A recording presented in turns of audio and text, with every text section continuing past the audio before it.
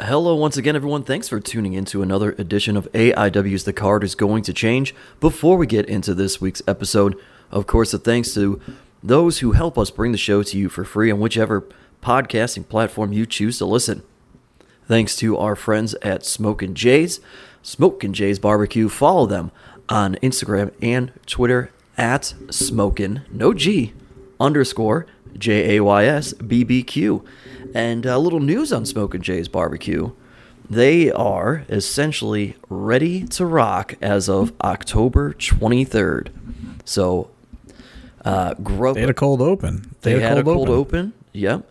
And they will be officially open and on Grubhub starting October 23rd. That is from the man Brock himself there at Smokin' Jay's. I got a little breaking news on Smokin' Jay's. I was so hungry at Tohio, I had to break down and have some of their food. It's a little exotic for my taste, so I just went with the mac and cheese. That was the only option that could fit my picky needs, and it was pretty good. It wasn't shaped like a cartoon character like I usually like my mac and cheese, but you know, they didn't have like a pulled chicken or something that you didn't have to put sauce on. I wouldn't have touched that. I don't trust it. I always when I see things like that, I always assume there's some sort of sauce on it. Okay, that's fair. Thanks to what other sponsors we have? I don't know. Hey, thanks to Smart Mark Video and IWTV. The merger between the two, it's never been easier to watch AIW. You can purchase DVDs or MP4s through smartmarkvideo.com. Every single thing that is in the AIW archive that's been recorded is available at smartmarkvideo.com for purchase. Or if I'm still daring somebody, to buy the entire box set, the entire set for Christmas this year, or Hanukkah, Kwanzaa, whatever it is you celebrate. Festivus. Somebody deserves that box set. Yeah, somebody's got to be worthy of it in life. And, IWTV, go to independentwrestling.tv. Use the code ABSOLUTE so they know that we sent you there, and you can stream not only AIW, but so many other independent wrestling promotions as well. And there are countless hours of pro wrestling to watch there, as well as some other fun shows on it. And, with that, we kind of roll into this week's episode. As always, AIW owner John Thorne is here. On this week's episode, we're joined by the Bone Collector, Dominic Garrini. And my name is Steve Guy, your moderator of sorts. And, before we fully kick things off, it's time for the shout-out segment, guys. Shouting out. Shouting them out. First of all, big shout-out to the whole Tohio crew. I know we'll get into it, but always, just got to give the shout-out to an awesome event there. Shout-out to Danhausen. Made some bank this weekend, from what I understand. Richhausen. Oh, yeah, you weren't there. I saw it live and in person, pal. Yeah? You saw the Scrooge McDuck sacks of money that he had? I took a video of the line and I put it on the AIW Twitter. Yeah, I saw that. And it didn't, there were so many people, in that area, my cell phone was not uploading. Mm-hmm. So it didn't upload until well after the fact that the line was over. But, man, did he have a gigantic line. It wrapped. They had traffic cones. Wow. To to section off where people were in line for Danhausen. It was pretty impressive, I must say. But shout out to Rick. He runs Tohio. He's been hooking us up. A mutual kind of beneficial relationship developed out of tragedy when Tom Troll passed away. Rick and I started talking because Tom Troll was the co-founder of Tohio, and Rick wanted to figure out a way to involve more wrestling aspects of things into the future shows as he was going to continue on. And, it's kind of like a similar situation where, after Biggins passed away, I was kind of, figuring out a way to continue on AIW and his legacy. And Rick is doing the same with Tom Troll and Tohio. So, I've been kind of helping coordinate certain things and, putting him in contact with people. Things Things are going pretty well at Toy Hio. I'm happy to see the show continue to be a success and grow. And, the little bit of, the wrestling attractions seem to really be helping put Toy Hio more on the map than it already was. And I will say I have to find the exact information here because it's pretty crazy what they have coming up in just a few weeks. If I was obviously unprepared, but here we go. So on Friday, November 5th at Time Capsule Toys, which is Rick's shop, who, that is like pretty much the shop that puts on Toy Hio. Friday, November 5th at Time Capsule Toys, Mick Foley will be appearing at their store. Wow. Located at 52 West Liberty Street in Girard, Ohio. He'll be appearing Friday, November 5th from 6 to 9 p.m. That's a big deal right there. Which, like, crazy story, he told me that Mick Foley just called the shop and said he looked at his caller ID and it said Mick Foley is calling, and he was like, "Oh, that's weird. This guy has the same name as Mick Foley." And he was talking to him, and it was really Mick Foley. And he said, "Hey, I'm looking for a place to do a meet and greet in between, my comedy gigs, in between Pittsburgh and Indiana." Yeah. So I don't know how he found Time Capsule Toys, but shout out to Mick Foley, who you will be opening for here coming up here in a few weeks as well. I will. That's good. That's called a good transition there. That's Steve. November 7th at Hilarities, Pickwick and Frolic in downtown Cleveland. Got to work with Mick previously a couple of years ago, and I get to do it again. Looking forward to that. So grab your tickets there. And speaking of wrestlers in comedy, shout out to my guy Nick Nemeth, a.k.a. Dolph Ziggler, headlining the Cleveland Comedy Festival at the Odeon. So all you wrestling fans who love watching AIW at the Odeon and are always there asking me, when am I doing comedy and all sorts of things about comedy, November 10th to the 13th. At the Odeon, we're running the Cleveland Comedy Festival, and there's actually a smaller secondary room that the guys at the Odeon are going to start running, and will be the first thing really that happens in that space. So we'll have shows on the big stage, and they'll also have shows every day during that time frame on a smaller stage as well, so there'll be plenty to see. But all the tickets are on sale if you go to clevelandcomedyfestival.com, including November 13th. Is there a meet and greet? Ziggler. There will be a meet and greet. It is a $40 meet and greet day of the show. You pay there. And then if you don't want to participate in the meet and greet, we're going to have it set up so that you can still... He's going to have all sorts of specialized merchandise available, and you'll be able to still get some of that merch if your thought is you'd rather spend the money. Or what's the info on the Mick show? I don't have any of that. I talked to Mick. He was supposed to send me some stuff, and he never did. I just know it's November 7th. It's November 7th at Hilarities. If you go to hilarities.com, you could get the tickets there. I want to say it's a 7 p.m. showtime. I can look that up real quick. But yeah, we'll figure it out. Yeah, I mean, we got a couple weeks, right? We got a couple weeks, yeah. Shout out to our guy Lee Moriarty, who finally got that Lee Moriarty is All Elite graphic. That's big time when it happens. Yeah, that's a big deal. So it's kind of breaking news though on that Odeon thing, because they've been talking to me about that for a while. About they were going to expand pretty much for everyone that attends at the Odeon. Where the merchandise is typically against that back wall. There is a garage door right there, and there's an additional space located beyond that garage door that they've been working on to open as, like a smaller show space. They were talking about doing comedy, maybe some smaller music stuff in there as well, DJ stuff.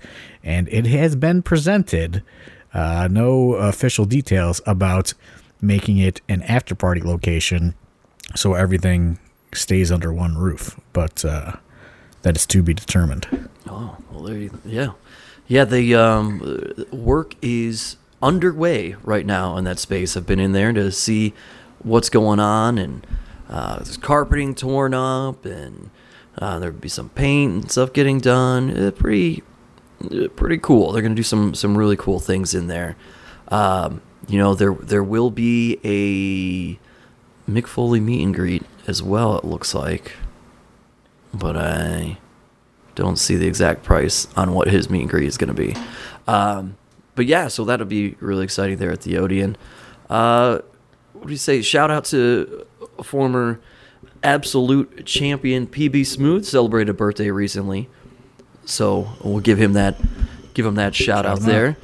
And a big shout out coming here right now to Patty Wilson, our very own Patty. I don't know if you guys knew this, but recently Patty Wilson inducted to the Lakeland Alumni Hall of Fame. Whoa, big time. That's a big deal. Congrats, Patty. Yeah. So does everyone know who Patty is? Did we say Patty, who Patty is? Patty, for those who don't know, if you listen to the show all the time, you should know. But Patty is the mother of Chandler Biggins, and she's there at every single show, along with Jeremy, making sure that everybody is taken care of. Guys get hurt or injured, bloodied, whatever the case may be, they are right there to look out for all of us. And so her, as a director of emergency services, her job, she's Lakeland Alumni Hall of Fame. It's pretty cool. Jeremy sent me that information. I was like, man, that's awesome. I saw Jeremy. Shout out to Jeremy. I saw him at Toy Hio on Saturday. He was bopping around in there. Came to meet Jazz. Jazz was also in the house at Toy Hio. Oh, that's pretty cool. For a few hours. Dom Greeny, you got any shout-outs? You get to hang out on the shout-out segment.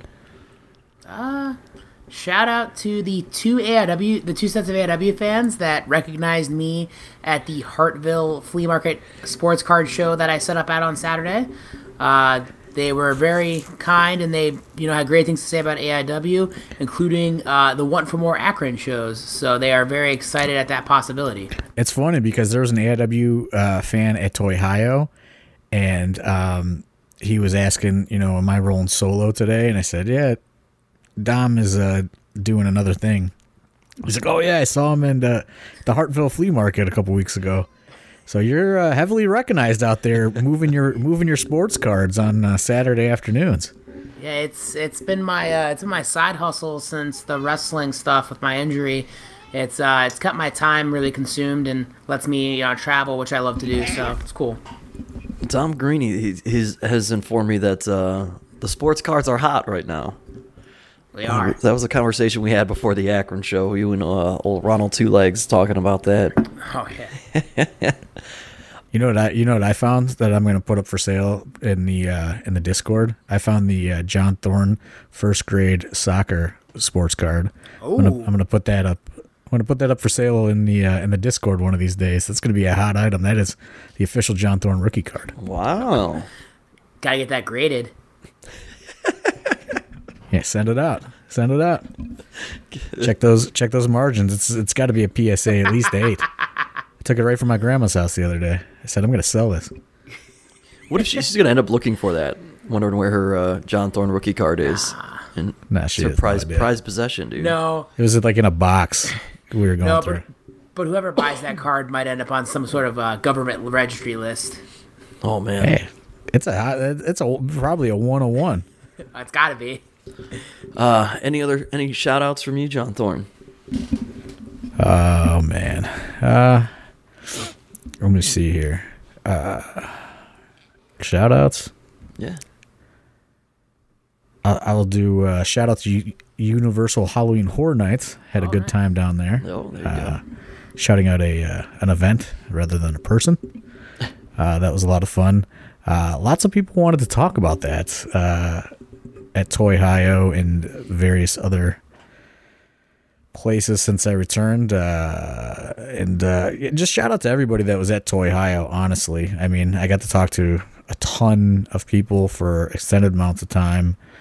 Shout out to Dustin Alberti for being the official driver of Danhausen on Saturday. He had a bunch of, he had a show Friday, so he had to travel into Cleveland and needed a ride. And Dustin took care of him on Saturday, got him to Toy Hio on time. And yeah, that's and Dustin also, came out and helped run the table a little bit for me, and one not really a shout out, but an announcement that this Saturday AIW will be at the Great Lakes Geek Fest selling merchandise, and we are going to try for only the second time ever an official AIW convention panel, which happened at Cinema Wasteland a couple years ago, which was really just drinking and watching AIW stuff. And the Duke getting appliance deliveries. Dominic and I will be, at the very least, heading up a panel to talk independent wrestling, AIW specifically, the wrestling school, and we really have no idea what we're going to do. We're just going to wing it. Probably free form, come on out, Q&A, whatever. It's only $5. This Saturday, our panel, I believe, is at 1 p.m. Yes. I talked with Melanie today from the Great Lakes Geek Fest, so come on out. Is that the same people that did the show in Jefferson? It's the same group that put on Great Lakes WrestleFest. This is their bread and butter event, the Great Lakes Geek Fest. And they want to continue on their relationship with AIW. They want to make an AIW event in Ashtabula a yearly thing, it sounds like. So they want us to come out and be a part of their big usual large event, their bread and butter event, and continue to kind of grow that relationship this weekend. So no actual wrestling, but we are going to, myself will be there, Dominic will be there, some of the other AIW talents will be there selling merchandise on Saturday, and we're going to do the panel, and it should be a good time. There you go. Since we are on a podcast, I'm going to give a final shout out here. Shout out to the Broski, to Matt Cardona, for just continuously talking about AIW on their podcast. That's, that really helps us tremendously. Of course, it gains more attention, eyes and ears to us. So that's a pretty cool thing. And, we appreciate that. So shout out to the Broski there. It's funny. I just looked at my phone and he just texted me. Oh, really? That's so weird. Well, there you go. With that, we roll over, and we reached out to our Discord folks. If you want to be a part of the AIW Discord, all sorts of different chatter going on there constantly. The only way to get into the room is to sign up for the AIW Patreon. So patreon.com/AI Wrestling. Go there, sign up, get in the Discord, had fun with it. But we did ask them for some questions there. And that's probably largely what we're going to probably talk about today, I would imagine, is we're still over a month out from AIW's Hell on Earth, happening at Force Sports in East Lake on Black Friday. And we are looking forward to that. Psycho Clown making his debut. People pumped about the Psycho Clown, man. I will say, I said it, we took last week off, but I said it 2 weeks ago. Tickets are selling at a very rapid rate for this show. So it's not going to be like Akron. We're doing 3 rows and everything else is standing room. So, I know some people buy GA and they try to, sneak into a seat or anything like that. This place has no additional seating. So we are renting 3 rows of chairs, and whatever happens as far as standing room. And there are a lot of tickets sold already in the general admission tier. We have about, I think, 20 seats left in the second and the third row. Some fans have been hitting me up like, "Hey, how come front row isn't for sale?" They didn't realize that it had already sold out. There you go. Well, the other... go ahead, Dom. And if you remember, guys, if you have a group of people you want to sit with, work together and buy the tickets together under one name, as the assigned seating is going to continue. Yep. Perfect mention there, Dom. And aside from Psycho Clown, we also announced PCO making his AIW return on Black Friday. And I know the shout-out segment's over, but shout-out to the doctor, Britt Baker, DMD. John Thorne, you asked who should face PCO. And she said... Yeah, she said it should be Kaplan or she's blocking the account. So I'll take that under consideration, Doc. Hopefully she takes my catchphrase under consideration for the AEW show that was announced today in Duluth, Georgia. I said she should say, "I'll fix your tooth" in Duluth. I don't know if she's going to go with that, though. I think that's a good T-shirt. Yeah, that's great. Those will sell in Duluth, baby.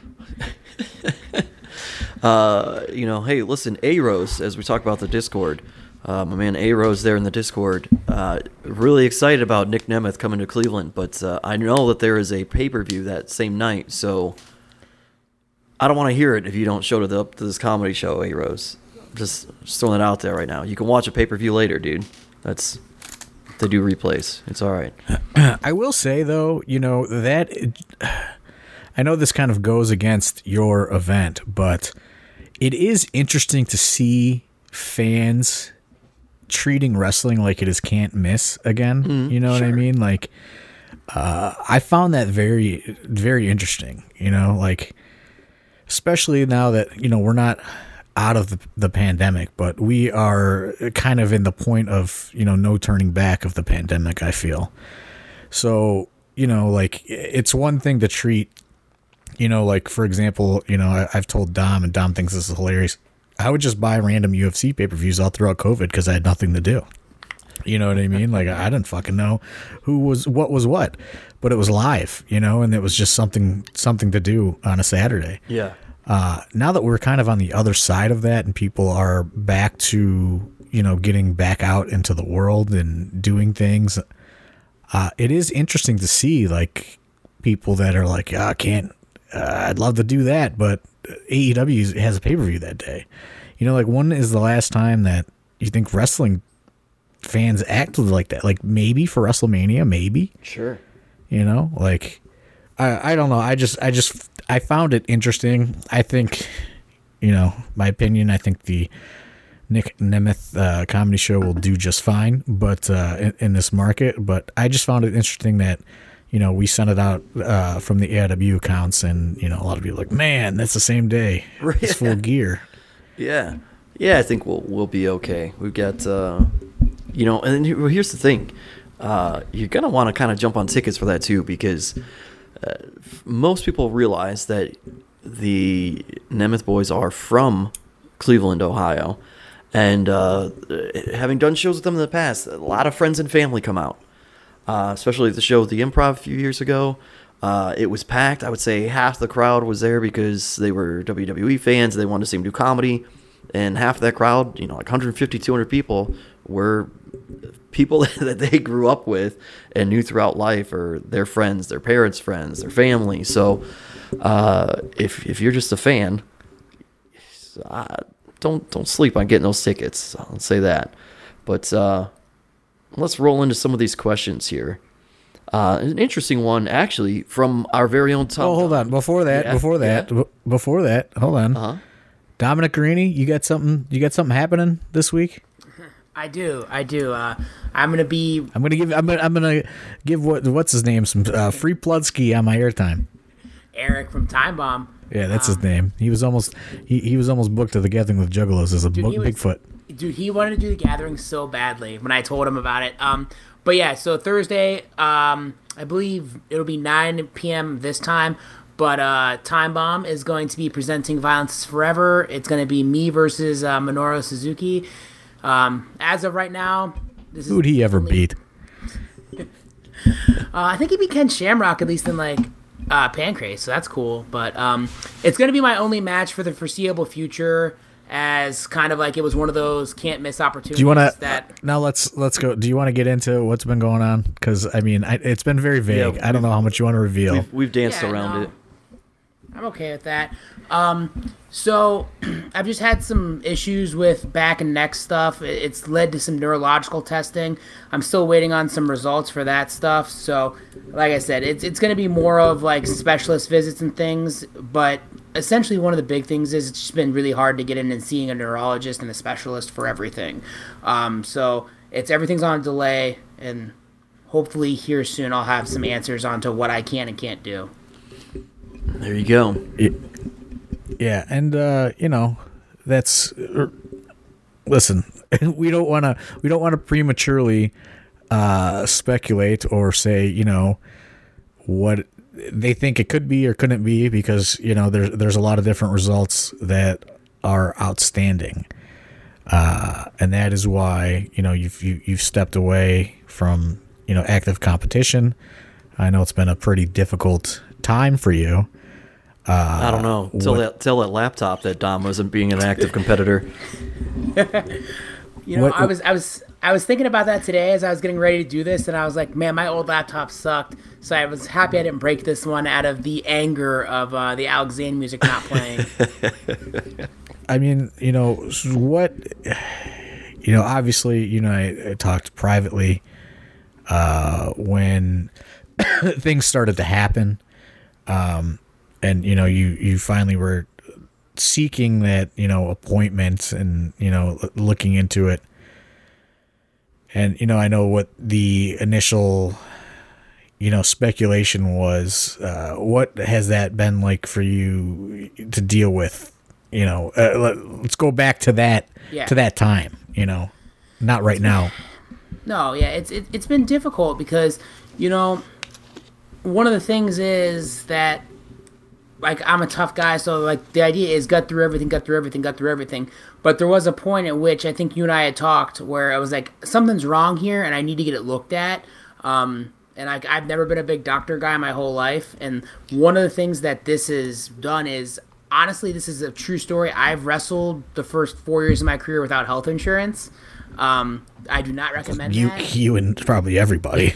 Yeah, so if that's one thing I can tell everybody is go and get health insurance if you're an independent wrestler. It's very easy to apply on the marketplace. Chances are your job doesn't provide it for you, and you don't make enough money to where you're not going to get some sort of subsidiary discount. Because I've had to have like 3 MRIs throughout this whole process, which without insurance, those things are like $4,000. They're like $4,000. So. But back to the point at hand. Yeah, I mean, it was hard because not only is it like something's wrong with my body, it's then, well, I have all these bookings coming up, and I've got a lot of steam right now. Like, coming off of the 2 AIW return shows where I had the matches with Lee and Eddie, I was probably at like my peak in ring that I've been for like the last 5 years. And we can pull the curtain back a little bit. You found this stuff out like the day before you're supposed to do the Eric Taylor match, which leads me to, on a whim, book a Tom Lawler a $1,000 plus flight on 6 hours notice. Yeah. So I did the initial MRI. We were getting the results back where they were like, hey, you probably shouldn't do anything, like the morning of, I think, that show. So it was big. And it was awesome that you were so willing to, bring Tom in for that moment to kind of save the match, because you were, concerned about my health. And you also know that, like, I'm the kind of person that needs to save from myself. But you could definitely tell, like, even that night, I was off a little bit, because even Swoggle came up to me that night. And obviously that's the night that Swoggle kind of had his injury stuff too. And he came up to me and said, everything's wrong with you tonight. He goes, you look like you're worried, you're nervous. And I remember that because I've never wrestled like that, so that's why it was partly so important to get all the testing done and get results from doctors and figure everything out. And, pull back the curtain a little more, going into that, coming out of how the Go for Broke match went with Eric Taylor, you were really ready to have like a star-making performance for Eric Taylor that night. And, that also was additional disappointment, I felt like. Yeah, to me, if I can help any of these kids from the school out to get them to that next level, like, I arguably think that Josh and me from Slumber Party Massacre raised Josh Bishop's profile to a point where you could do a lot more with him. And I see a lot of, like, talent in, like, an Eric Taylor to do that. We had the 20-minute draw, no fans, and I had a lot of people tell me how great the match was. So our thought process was, let's go into a match where we're going to tease going to another 20-minute draw and really make Eric, and the disappointment of not being able to give that to him stunk really a lot, because obviously we go to the tag match, it's a little bit of a different kind of scenario, so it's not as much, but I'm happy that we were able to at least circle back, get Eric that big match against Filthy Tom. And I think that, like, he's one of those guys that's ready to break out. When Mikey comes back from his injury, he's going to be ready to break out. So, like, that whole class of kids is doing really well right now. I'll tell you what, Mikey Montgomery needs to fucking come back, because I'm sick of him showing up dressed like it's fucking 6th grade picture day. Wait a minute. Justin Summers loves the 6th grade picture. Mikey says he thinks it's the greatest. But here's thing the thing: what do you want? Do you want Snuggie Mikey, or do you want Picture Day Mikey? I want wrestler Mikey. You know what I mean? I don't want any of the other fucking bullshit that comes along with Mikey Montgomery. In terms of how he's, because it's a fucking ton of bullshit. In terms of how he's dressed, like, at least he's presenting himself much better than showing up in. He looks like he's got to go to court, Steve. Maybe he does. That I would believe. Hey, I should say I didn't give him the shout out, but I hung out with Eric Taylor on Sunday, watching some Browns. Oh. Eric Taylor having shots of 2% milk at the bar, man. But one of the other things, Thorne, too, I think within this whole process is it's hard for me to adjust. It was hard for me at first, at least, to adjust, because, like, really my doctors didn't clear me to do much of anything at first. Like, I couldn't lift, I couldn't do jiu-jitsu, so a lot of it was like I'd try to get out of the house on Mondays and Wednesdays to just go watch jiu-jitsu practice and be around people. But then, like, the weekends, like, I'm not traveling. I'm not with all these my wrestling friends, and I would say a solid 90% of, like, the friends I have anymore are from wrestling. So, like, that sucked. And there was a lot of things. That's why I preach the pie chart, brother. Well, and Dom, what's it? You know, people are going to kind of wonder, but the mental side of things, the emotional side of things, because you're one of the head trainers at the head trainer at the AIW Academy, and you're there. You were still training people, but unable to, partake in it. And I imagine at this time, thoughts are going through your head like, man, is this it? You don't know if you're going to be able to wrestle ever again, and it's like it's too young. You're too young for that to have been the case, but now you still have to continue showing these folks what to do. Well, yeah, and that's one of the things that John, when initial diagnosis came down, he was really good at, like, calming me down and said, like, even if for whatever reason, you can't wrestle anymore, there's a place for you as a teacher at the school. There's a place for you to help produce shows, all that stuff. So John did a really good job with that. And when it comes to that, like, it's not fair to those kids for me to shut down and not be a good teacher anymore, because there's a chance I might not be able to wrestle, because I have enough mental capacity within the wrestling game to help them out, and to still, foster those kids and help them out. And, throughout all of this, one of the bigger things for sure was, like, getting a chance to, like, see members only kind of mature and kind of finally get them debuted, because they've had a very long process, 2+ year process in terms of, like, getting debuted. So, like, I was able to spend a lot of time really kind of, like, honing in on those two and, like, being like, okay, this is what we need to get, we can get you ready, and things like that. It's been an interesting evolution of Dom the producer. As time has gone on, you have certainly relaxed a bit more. That big chair isn't so sought after now, is it? No, but I'm more relaxed on shows that we don't film, like shows that aren't live. I'm sorry, shows that aren't live. Live is a whole different level of stress. Oh yeah. Yeah, I'm on the mics with Jerry, and then, like, I got the second gear crew going, 10, 15 minutes over.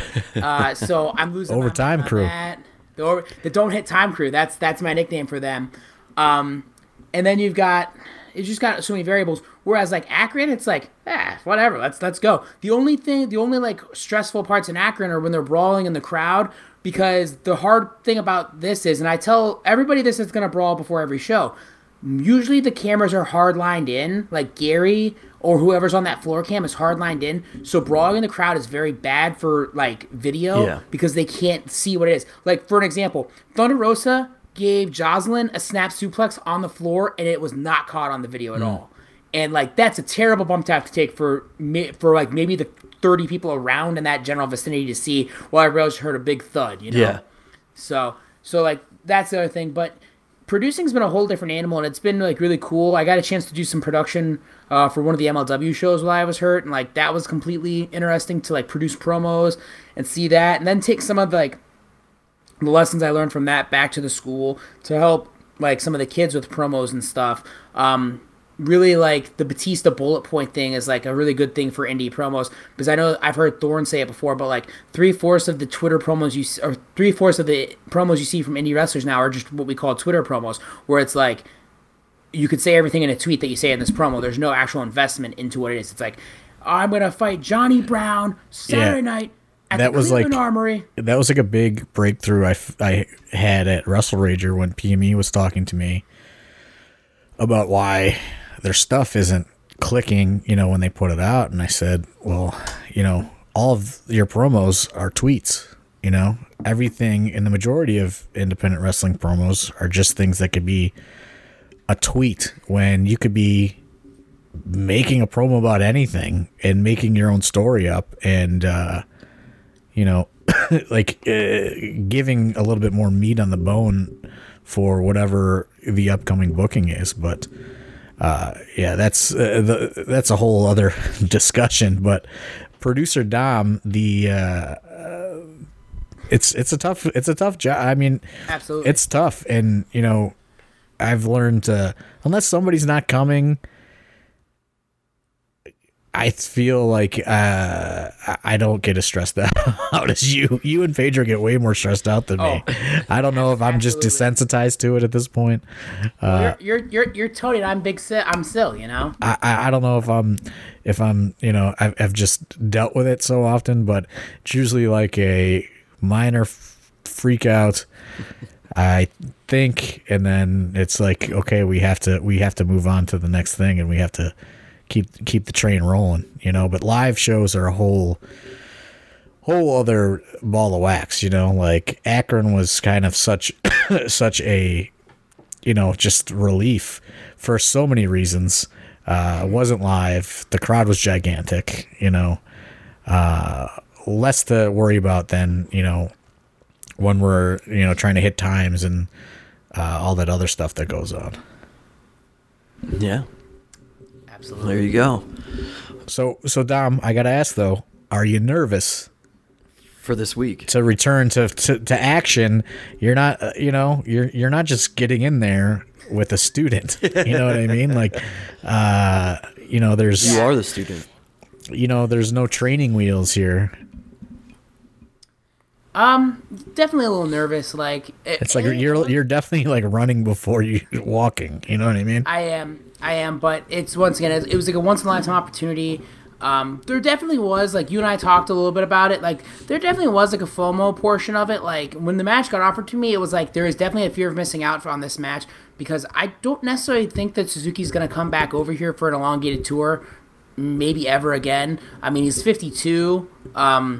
Maybe New Japan does this every year, and he gets to do these tours every year, and I'm just like, I could have waited. But I also saw like friends of mine like getting to wrestle him, and I was like, I really want to do that. So like I said, when that came up, it was like I had to take it. So yeah, it's definitely a walk before you can run kind of thing. It'd be like being on the DL for like 8 games in the NFL, and like coming right back to like play like the defending Super Bowl champions, like the Chiefs or something. But I definitely am excited to see it. It was definitely like weird to have a bunch of people text me like last Friday, and they're like, after watching Suzuki wrestle Danielson, and like they're like, "Oh, this is great! Like, what are you gonna do?" I was like, "Don't compare me to Bryan Danielson, because on my best day, I could never do what Bryan Danielson does." The Italian American Dragon, not the American Dragon. Yeah. There's a difference out there, guys. A much bigger difference. And I honestly, like, for my money, like, I think Bryan Danielson's the best wrestler of my generation, pure wrestling wise. So I'm not gonna be able to do that, but. There's definitely like a certain fear, because like I don't think Suzuki speaks any English whatsoever, or if he does, it's very broken. So I have to take the lessons that Tracy Williams gave me on wrestling Japanese wrestlers, in terms of like trying to call with them. You like speak with your hands, kind of like show them how to do it. And I mean, something tells me that this guy don't call nothing. You know, I don't think he does either. So it's just gonna be a lot of body reading and things like that. But I don't know, man. I'm just really excited for it. I'm just excited to at least get back in the ring one last time this year. You know, pending whatever else happens later with my health. So, and it's like this is a legitimate dream match to me. I explained this to my sister or something, or maybe it was my mom when they asked me about it because they saw the poster, and I said this would be like the opportunity for like a normal like wrestler to wrestle like Hulk Hogan or like Stone Cold Steve Austin to them. Like that's what Suzuki is to like a shoot style wrestler like myself. Like he is like the pinnacle for us. Hell yeah. And I was shocked to learn a lot of people traveling out. What Pedro? Yeah, so Pedro's making the trip. Yeah, because I was like, hey, Pedro, you know, he is very knowledgeable about the merch and collectibles and what things are worth. And we had Toy Hio, and then we had Great Lakes Geek Fest. And I was like, hey, you know, if you want to come sell some of your stuff at these things and, you know, use some of the table space. And he said, well, you know, I don't know because I'm making the trip to North Dakota, or where is it, North or South Dakota? It's North Dakota. It's just like a little suburb outside of Fargo. Yeah, so he's driving to North Dakota. So he says he should just be getting back home on Saturday. So he doesn't think he's gonna make it. Yeah, and there's like a big contingent of like the AIW fan base that's going out too. So it should be really cool. It kind of has an awkward coinciding. Like the Browns play one Thursday game a year, and it ends up being the night that I'm wrestling on a Thursday. Yeah. So, but after yesterday, I think everybody's kind of like, well, maybe we can miss that, or like we'll just tune in when Dom wrestles and then go back to the Browns. Yeah, it's fair. So as the Browns gives computer Dom, I will not be able to watch it in real time because Browns game on a Thursday also means I have to bartend. So yes, well, I'll be working. IWTV. Yeah, I will be checking it out. Plug it away as soon as I can. Eric Time Bomb. Remember Eric Tap Out? That's a Eric Time Bomb. Eric, yeah. So it's gonna be on IWTV Thursday at 9 p.m. Eastern time. They are on Central Time out there. So it will be there, and then also like Alex Zane's on the card. My tag team wrestler Kevin Koo's on the card. Eric Cannon, AIW alumnus, on the card. So I like Eric Cannon. He's a good guy. Yeah. A lot of good talent on the card. Should be a fun time. Where's Eric Time Bomb getting all this cash? That's what I want to know. Sponsors, hustles them sponsors out there. Fuck. I mean, that's the one thing I never have time to do. Well, Razor Sharp's out there on the streets, though. So that was one thing I... shout out to Razor Sharp. I forgot to give a shout out to Razor Sharp in the shout out section. Oh, he brought me several gifts. He brought me several gifts to Toy Hio. Did I? You said that. Yeah, you just said that. One thing that I think like... I can never give Razor Sharp too many shout outs. No. One thing that I find interesting talking about like money and hustling and things like that is I'm more impressed like when I put it in our head, that Akron number that we did, because all the previous Akron shows, you and Redacted would usually go out and flyer the town. But you didn't have time to do that this time, right? Yeah, no, there was no traditional advertising for Akron this past time, which is why I was worried because, you know, typically for every Akron show, I mean, I'd go out and, you know, do the old school, hang posters, put flyers out, you know, all that stuff, hit the local community. And just with everything that's been going on and, you know, my job is just taking up way more time than it used to now. You know, I just didn't have time. And I was really worried about how that was going to go. And man, did people fucking come out. Like, I was astonished, to be perfectly honest. It all worked out pretty well, I would say. Well, gentlemen, we're about 45 minutes into this thing already. We got a lot of questions in the Discord popping. So I just glanced down and went, oh boy, I don't even know how to answer. Yeah, I don't even know why you told them for more questions, but you know, again, start from the top. Let's take it from the top, baby. Well, let's lead off. We talked about Toy Hio multiple times, but let's lead with Tom Dunn's because it is an interesting question. How do you rate Toy Hio as a place to get the word out about AIW to those who aren't quite fans, or mainly are a WWE, AEW crowd? So this time, I don't know. You know what I mean? Like, because since it was just me, like, I pretty much just brought like AEW figures and like was just pretty much selling that stuff. I didn't have a lot of, I didn't have the AIW banners. I didn't have a lot of like AIW, like marketing materials or anything like that. So, I mean, I don't know. You know what I mean? I think, and it's something that actually I talked to Dom about, and I talked to Rick about in private as well. Like, I think for the next one, it's kind of, maybe back to getting exclusive merchandise printed up, you know what I mean, and things like that, and making a more of an emphasis on promoting AIW because they draw, 1,500 people in there. Yeah, it's a lot. You know what I mean? And we just these last two times that they had it weren't prepared for different reasons. The first time, like in June, weren't prepared because that was the first ever dive bar after party in which, man, nobody was prepared to wake up at 7 a.m. on a Saturday morning. And then this last time, I had some AIW stuff, but it's a lot easier to get that going when it's a team of different people coming out and it's prepared for in advance. But I was coming out of I just got back from Orlando earlier in the week, and it was just it was a short week for me at work, and it was tough to get everything together promotional wise for AIW at Toy Hio. So it was more just kind of like, let me see if I can flip some of these toys and make some money for AIW. But I do think that there is a mutual beneficial relationship there. We just haven't really utilized it as much as we could. Sure.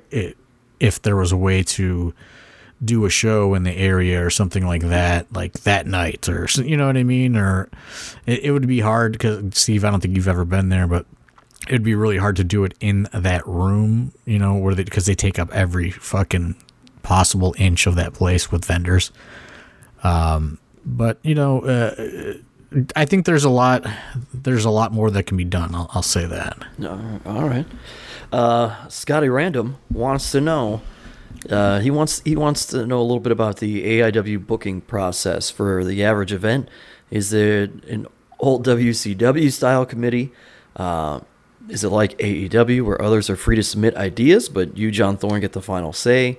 How far are things laid out? Or final decisions made on the show day? And do you have any inspirations from past bookers like Graham, Watts, Dusty, Sullivan, Heyman, Cornette, and all those guys? Well, so it's a little bit of everything. Yeah. Honestly, with me kind of having the final say and putting different things together, how it's been going is, even if it is nothing that we go with, I just say, hey, Dom, give me a shell. And Dom will come up with a shell of X amount of matches. And then I need to like visualize things, so I need to see it, right? So when I see the names and the different things and the different combinations, I then kind of like can copy and paste that into either, like a Google Doc or my notepad. And then at that point, it's just kind of like something to stimulate my brain. And I would say 9 times out of 10, none of those matches happen for the most part, for various reasons. And then, on Dom's perspective, he gets to see why I argue against whatever he presented, and then sometimes then I will take my shell that I come up with after that and I'll present it to a group, and then I'll get input from others, like Steve and other people on the roster, and then some people will provide their input on that, and then I will start maneuvering the pieces around, sort of. As far as inspiration or whatever, I mean, you have to take a little bit from everybody. I didn't hear Vincent Kennedy McMahon on that list. No, He's definitely an inspiration. Yeah. Like you have to take a little bit of that WWF. You obviously there's a large ECW influence, and that shows whenever there's a big surprise or an unannounced thing, or what I call people play special teams, when there is a big run-in or something that adds more to a later show. That is kind of my ECW influence, but also, some WWE influence there. And then, there's a lot of, some of those old school bookers, logical bookers, like, I know a lot of people hate him, but, Jim Cornette inspires a lot of logic sometimes, you know what I mean? There are, you could take something from everybody that's booked some sort of successful,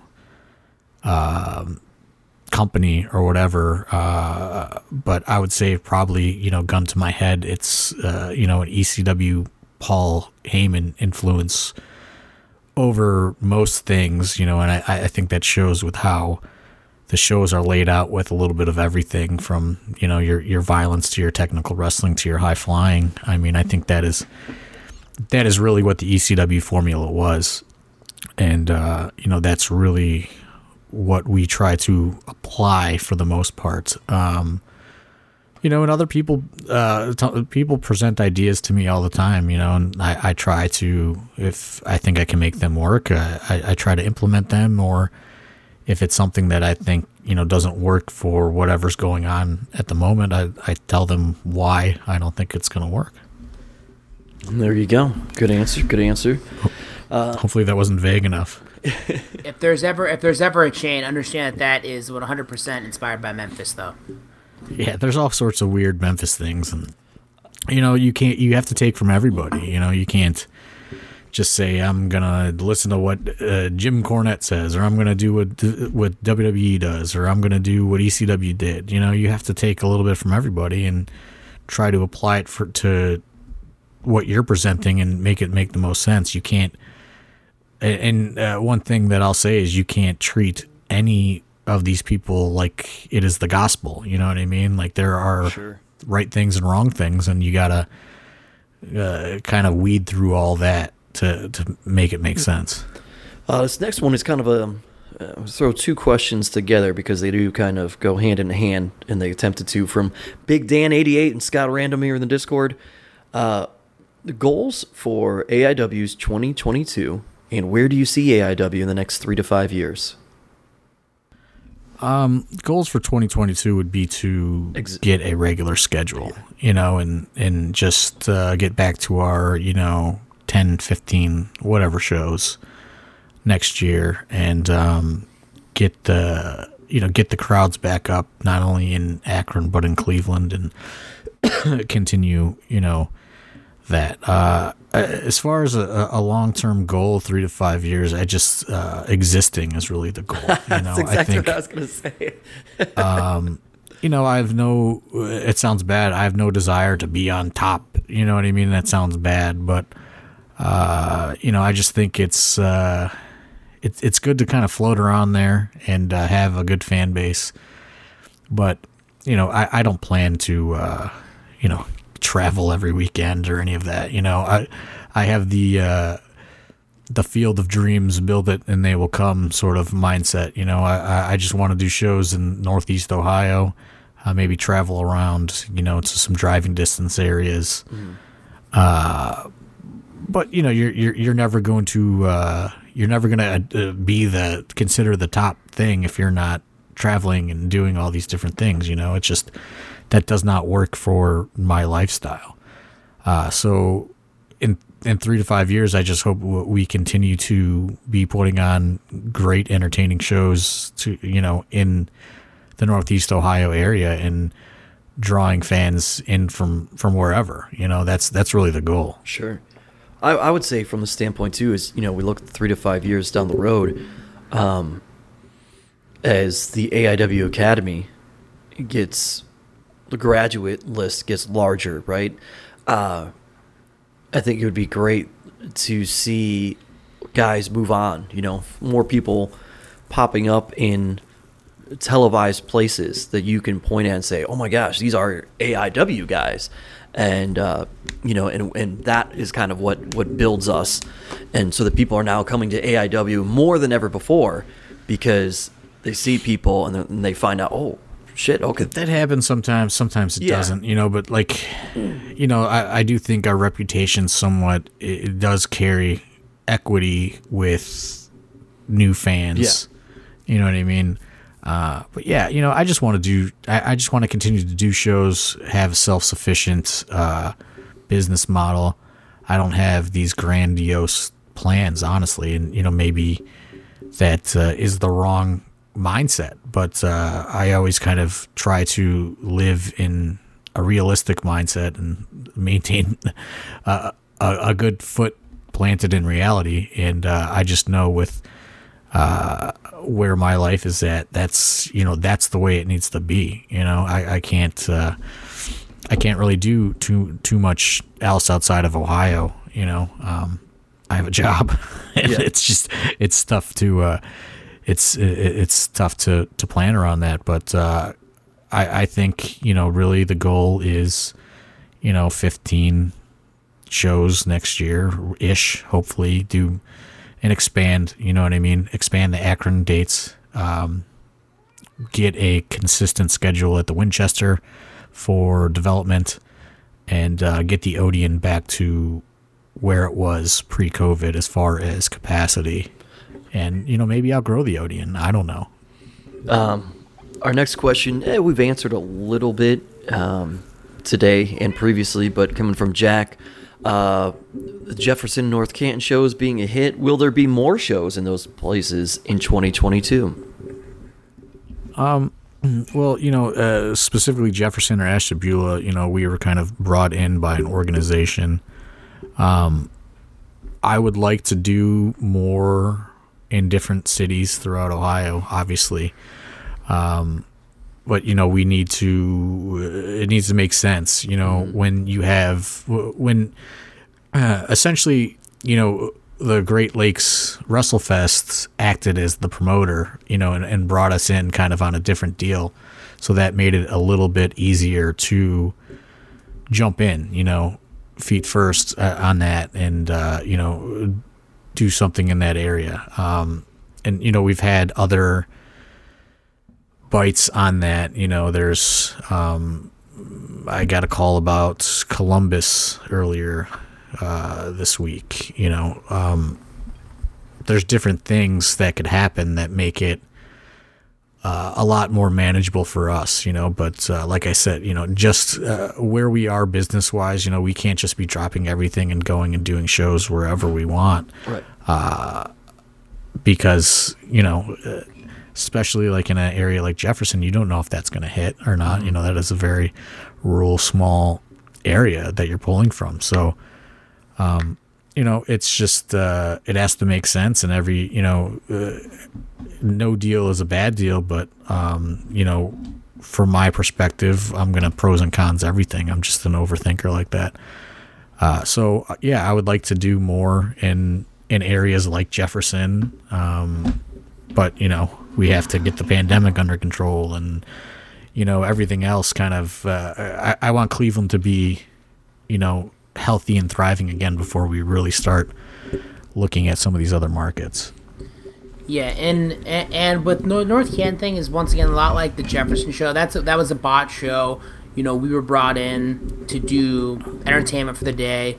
So it's one of those things that maybe that's a market, but we're kind of already in that North Canton market, as literally you jump on 77 and the Tadmore Shrine's 10 minutes away from where we ran the last set of shows. So I think that while they've signed on to have us next year, I think that more Canton/Akron expansion is probably not necessarily going to be something we're going to look into, because then at that rate, if you're running multiple shows in a 10 to 20 minute radius, you start to kind of cannibalize yourself. There you go. Great answer, Dom.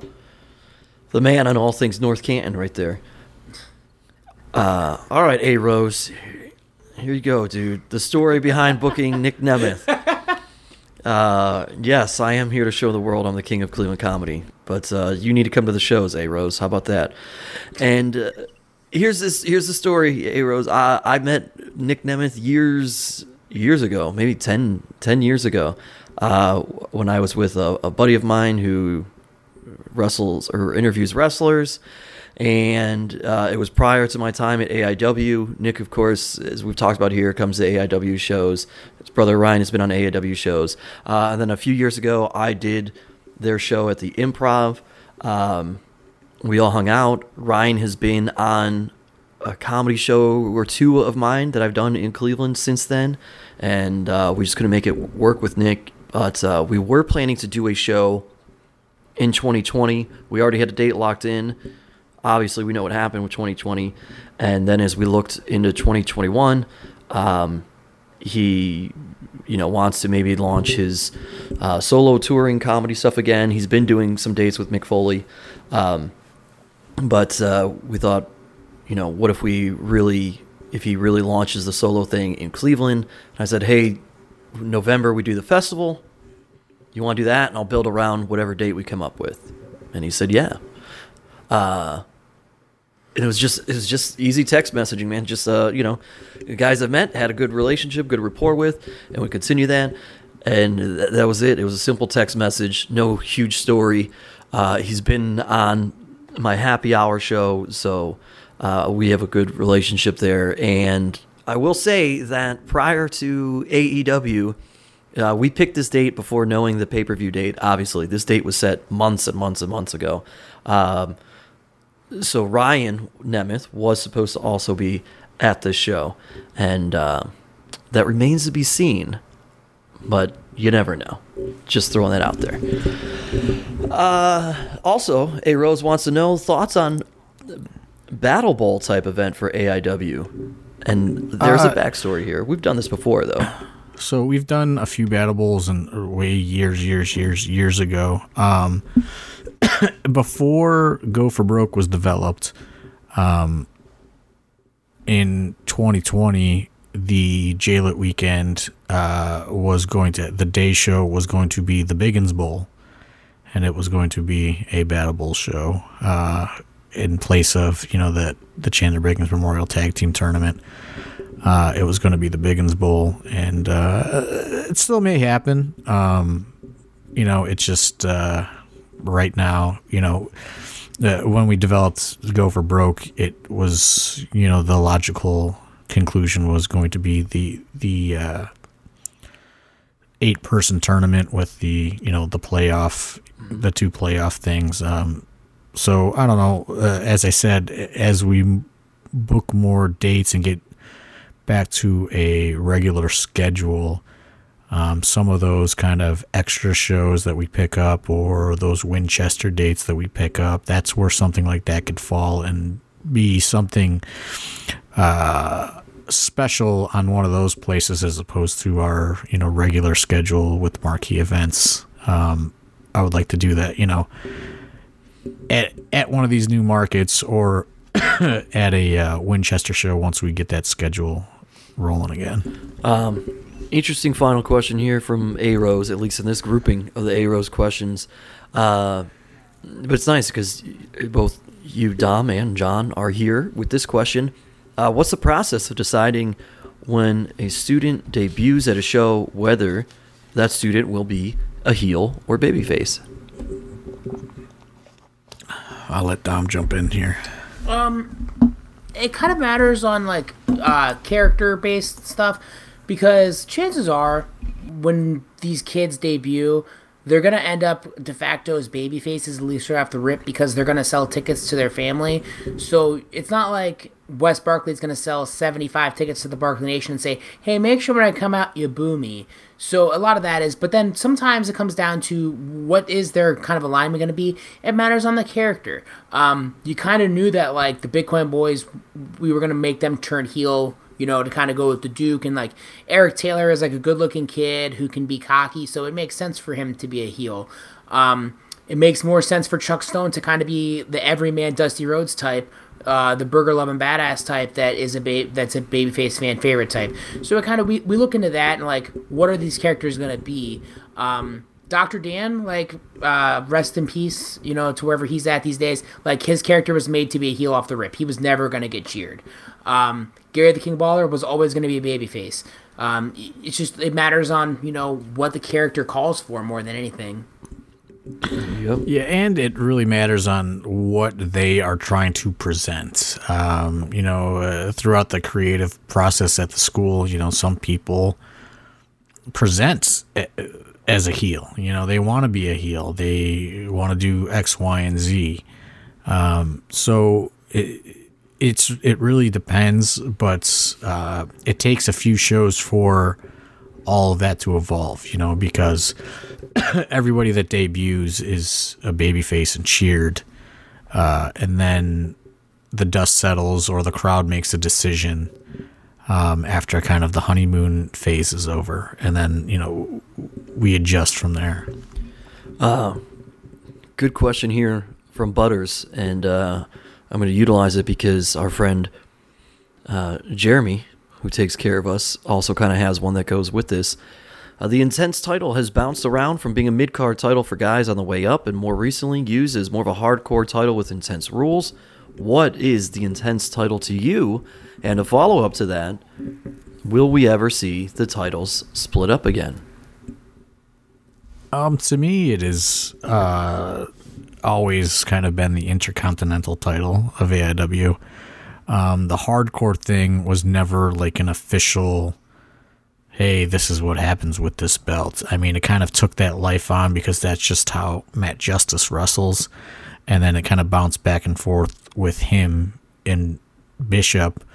And then that evolved into the Absolute title feud when the titles were somewhat unified, I guess. But that was never really the thing. It was really more about how Justice wrestled and then Bishop wrestled and then that transition into the Absolute title feud. So to me, it's always the, you know, the workhorse title or whatever you want to call it, you know, the mid-card title. But as far as separating them, obviously it's going to have to happen at some point. But, you know, we're just not there yet, you know, and obviously the pandemic really, you know, stalled that. Mm-hmm. You know, it seems like they've been unified forever, but they, you know, if you really broke it down, I mean, I bet you they've been unified for under 10 shows. Yeah. Probably. Yeah. So, you know, there's really no plan for it yet, but something's going to happen at some point when it makes sense. But, you know, from my standpoint, I just think visually, when the guy is holding two belts up, it just looks impressive. It reminds me of, you know, like the Triple Crown in Japan. And, you know, you always saw those photos in the magazines. So right now we're just kind of rolling with that. And, you know, eventually we will have to separate it. And that comes with, you know, more shows and more story development and all those things that we haven't had, really. Hell on Earth question here. Will PCO be doing a meet and greet? I have no idea. You know, I have no idea. Sometimes he goes out, sometimes he doesn't go out. There's no structured meet and greet presented. I haven't discussed one with him. I'll say that. Okay. I haven't discussed one officially with him. All right. I would think he will, though, because he's going to a convention the next day, so I think he's prepared to meet some people. Oh, there you go. Man, we got a bunch more. I don't know how long you want this to go right now. Let's do it, man. Come on. Okay. You can't ask for questions and then not answer them. Then you know what I mean. We get this question every single year around this time, but now there's a new one out. So, John Thorne, your top 3 Halloween the franchise films. I mean, Halloween 1. Well, this is kind of a jackpot question because the franchise like retcons and does all these things. Some are not recognized, but if you include all of them, every single one, no retconning, you know, obviously you have to go 1. I really like H2O, and I would go with Halloween 2018 as the top 3, with Halloween 3 as an honorable mention. All right. There you go. The new one is pretty good, which I will say everybody wanted to talk to me about that at Toy Hio. So that's a podcast for a whole other day. Should have charged them. I should have charged them because I talked a lot about fucking Halloween Kills at Toy Hio. Top 3 Friday the 13th characters. Oh, God. I'm going to go with Tommy Jarvis from Part 6. Reggie the Reckless from Part 5. And Julius from Jason Takes Manhattan. All right. Shout out to Mance Warner. He was just tweeting about Julius. This is a good one kind of for everybody here. The favorite AIW Hell on Earth moments.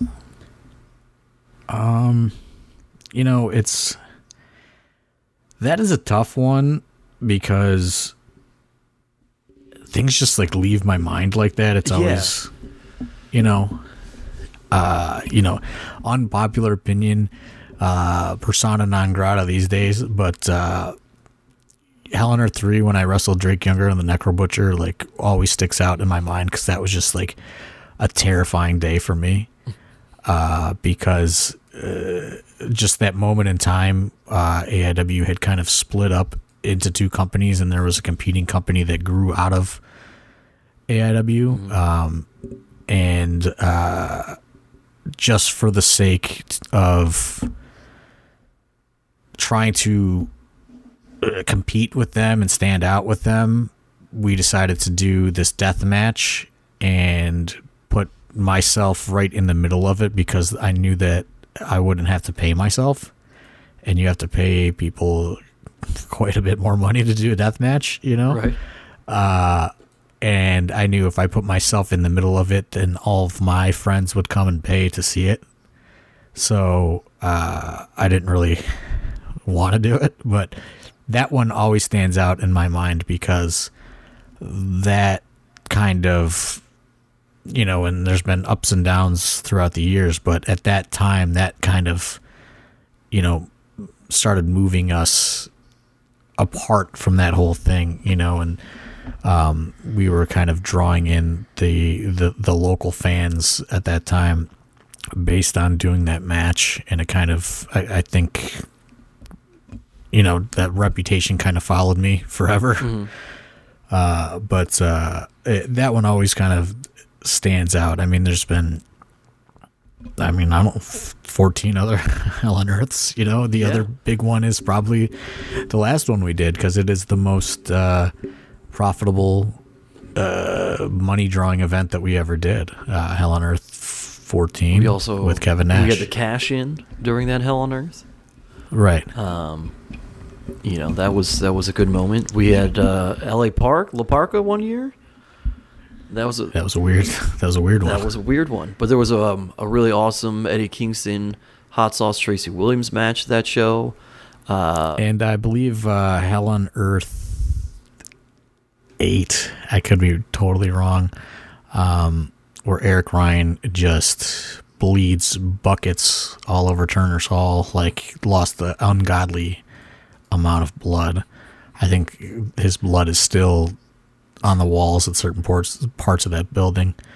That's another one that really sticks out. I mean, there's a lot, but it's hard for me to like remember that stuff. I'm really like, it just leaves my brain because I'm always thinking about the next thing. I'm not thinking about the last thing, Yeah.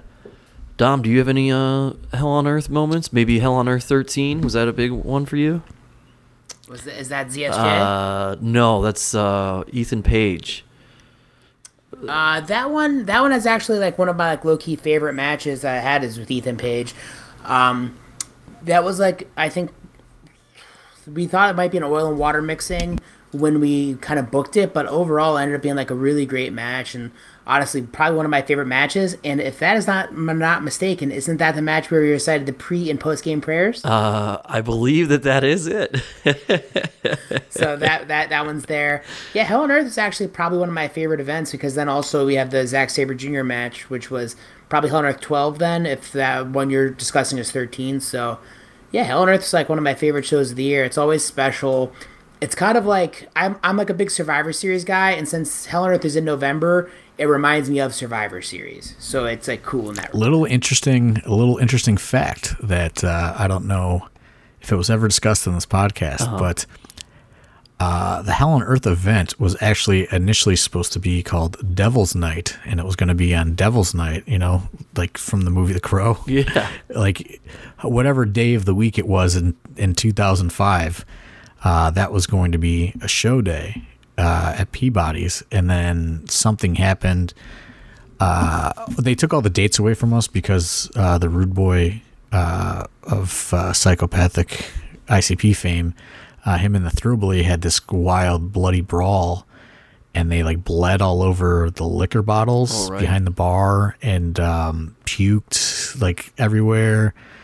And people that were kind of not getting along, that were competing with AIW locally, called the health department on the venue, right? And they came in and they found blood on liquor bottles, right, that were still for sale. So Peabody's took all of our dates off the books. So we lost the Devil's Night show. And we booked the Beachland Ballroom in a few weeks later in November, and we had no idea what to name it. And this is the God's honest like truth about how Hell on Earth got the name. Do you remember like back in the day when there was the preview channel, right? Yeah.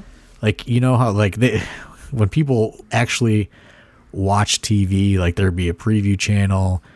And, it'd say, like, this movie's on TV, or, you know what I mean? Like, it just would scroll randomly. Mm-hmm. So it scrolled by, and it said, Hellraiser 3, Hell on Earth. And I just said, hey, let's just call the show Hell on Earth. And that was it. There you go. That was, we just said, okay, we're at the Beachland Ballroom on November, whatever the date was, Hell on Earth. And then it was never planned to be like this big every year marquee thing, and it just ended up that way. Hell on Earth 12 also gave us the wonderful opener of Mike Tolar versus Hot Young Briley, and that was booked at a bar the night before Thanksgiving, and a match that will forever live in infamy. Also, Hell on Earth 12. I think involved a certain animal. Space monkey? Yeah. Had high hopes for that one. Yeah. Let me ask you, as I'm looking back at these, and I went to this, and I'm just trying to remember how it was, but Hell on Earth 10, dog collar match, Eddie and Ethan Page. Yeah. That's a good one. I mean, that's another standout one. Yeah. Alex Shelley, as I'm looking through, even though he was gone for a few years there, quite a few Hell on Earth. He's bopped in and out over the years. Yeah, but quite a few Hell on Earth appearances. But all these are very good, for the most part, cards. All right, moving on here, because, boy, this is a long one. That's right. People like the length, Yeah. How does the... Come on, A-Rose. How does the Cleveland mayoral race affect AIW? I have no idea. That's what I knew that. I thought that might be your answer. I don't know what the policies are. Do you know who's running for the mayor? Yeah, because my address is Cleveland. Okay. So I've been getting some mailers in the mail. With the Tadmore Shrine becoming more expensive, is Massillon the next expansion area south for AIW? I don't know anything about that geography there, so I'll throw this one Dom's way. You'll throw it to the director of Stark County Development. Maybe, possibly. I know that Smokin' Jays has a very vested interest in us running the Massillon area. venues are just at a premium. I will say that I do know that much is where Smokin' Jays is located. If they stay in business and build up a customer base, they are attached to some sort of venue space. Yeah. And they are hopeful that we will do a show there to kind of complement their business. That's the only thing I know about Massillon. I don't know geographically, though, where it's at. I'll give it back to Dom to talk about that. Yeah, it's it's a little further away from the Akron area, but it would be a better kind of sell for like some of the southern-based fans that come up. It's just kind of off in the way. It would, like I said, it would come to finding a perfect venue. I know that there used to be like pretty good feds that ran out of Massillon, but I'm around Stark County mostly every day for my day job. And I just don't necessarily know if I could find a good venue per se that would have us and that would work with everything. But stay tuned. It could always work out. How open would you be to running Niles and Youngstown area if a venue was available? I'd be pretty open to that.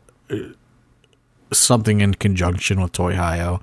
We did a few shows. If you look deep back into the AIW history books, we did a few shows in the Akron and Austintown area. I think maybe 4 or 5 shows. There's been sporadic companies that popped up here and there in the area. It just has to make sense, like everything else. I would love to do something in conjunction with the Toy Hio weekend, though. I think that would be what makes the most sense. When AJ Styles did AIW, it was in the Youngstown area. Oh, there you go. It's one of those venues, but and at that time we had people based in Youngstown that were attending Youngstown State University, so it was an easy kind of built-in draw. You know what I mean? Like, sure, stuff just needs to make sense. I'm definitely open to it. But yeah, we'll see. And I know he had his follow-up was off record about a venue that had wrestling there. No, it has not been contacted as of yet. I thought it was kind of a bad place to do shows because there was no way to charge people. What other questions here? Oh, Goldhorn Brewery. Any conversations? I talked to them, and they have like a new event person. The girl that we dealt with before is no longer there.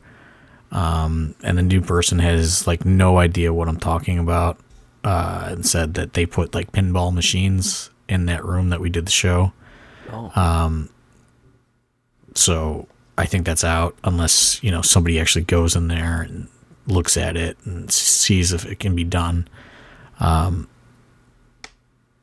yeah, they, it's like they went with one of those like more traditional like wedding, like event booker type people that are, not talking the same language. It's just like two completely different mindsets. Sure. When you're, a banquet booker as opposed to a like live event entertainment booker, it's just just two totally different frames of mind that, this lady wanted me to keep calling her, and I didn't, because she said that room wasn't available anyway. She didn't understand what we were trying to do. All right. Are we going to see Isaiah Broner on a main show soon? That's to be determined. I thought he did well at the Winchester event. Mm-hmm. It's just you got to wait and see, sort of thing. I would like to see some more development from him, and not rush him to being on shows without a proper place. Okay. That is it for the questions. I do want to toss out, I missed this in the shout out segment. Shout out to AIW student Austin. Got engaged over the weekend. Yeah. That's a big deal. So sorry I In didn't. front of the Cleveland sign. Yeah, sorry I didn't get that earlier in the shout out segment, Austin. You're gonna have to listen to this show all the way through to find out that you did get the shout out, buddy. But that's a big deal. That's pretty cool. Good for him.